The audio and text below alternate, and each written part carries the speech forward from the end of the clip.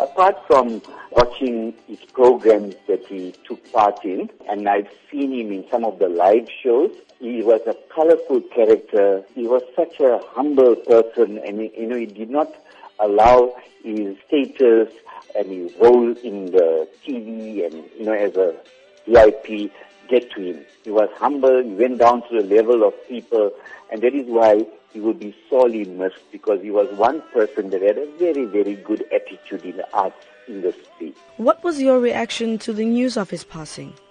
Sure, when I heard this, I was just like sympathizing with people regarding Chuck Berry, who died at the age of 90. And then a few minutes later, I heard about Mr. Mafela's death.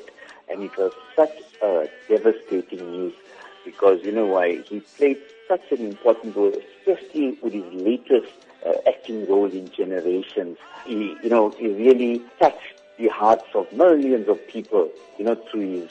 And you know what I loved of him is music, freshness that he provided when he sang, and his music videos and so on. So we will really miss him. It's so tragic that he had to die in an accident. Tell us about some of the memories that you share with Mafela. When I met him a few times at events, and I went up to him, I told him, Mafela, I'm a very, very hardened fan of you.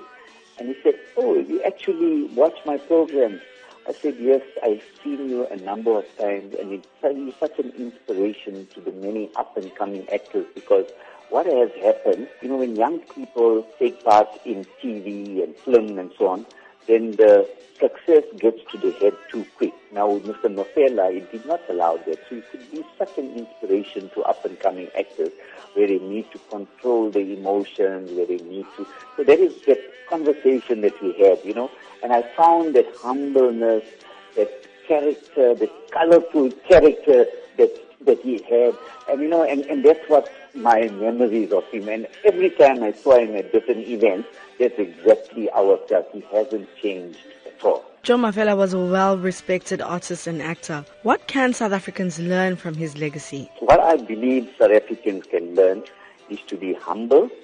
Do not allow fame and glory get to your head, because that's going to destroy you emotionally as well as in your career. Go back to your roots, because everybody started from the bottom and they went up. How much of a loss is his passing to the nation? His absence in Generations and other film and video activities will be sorely missed.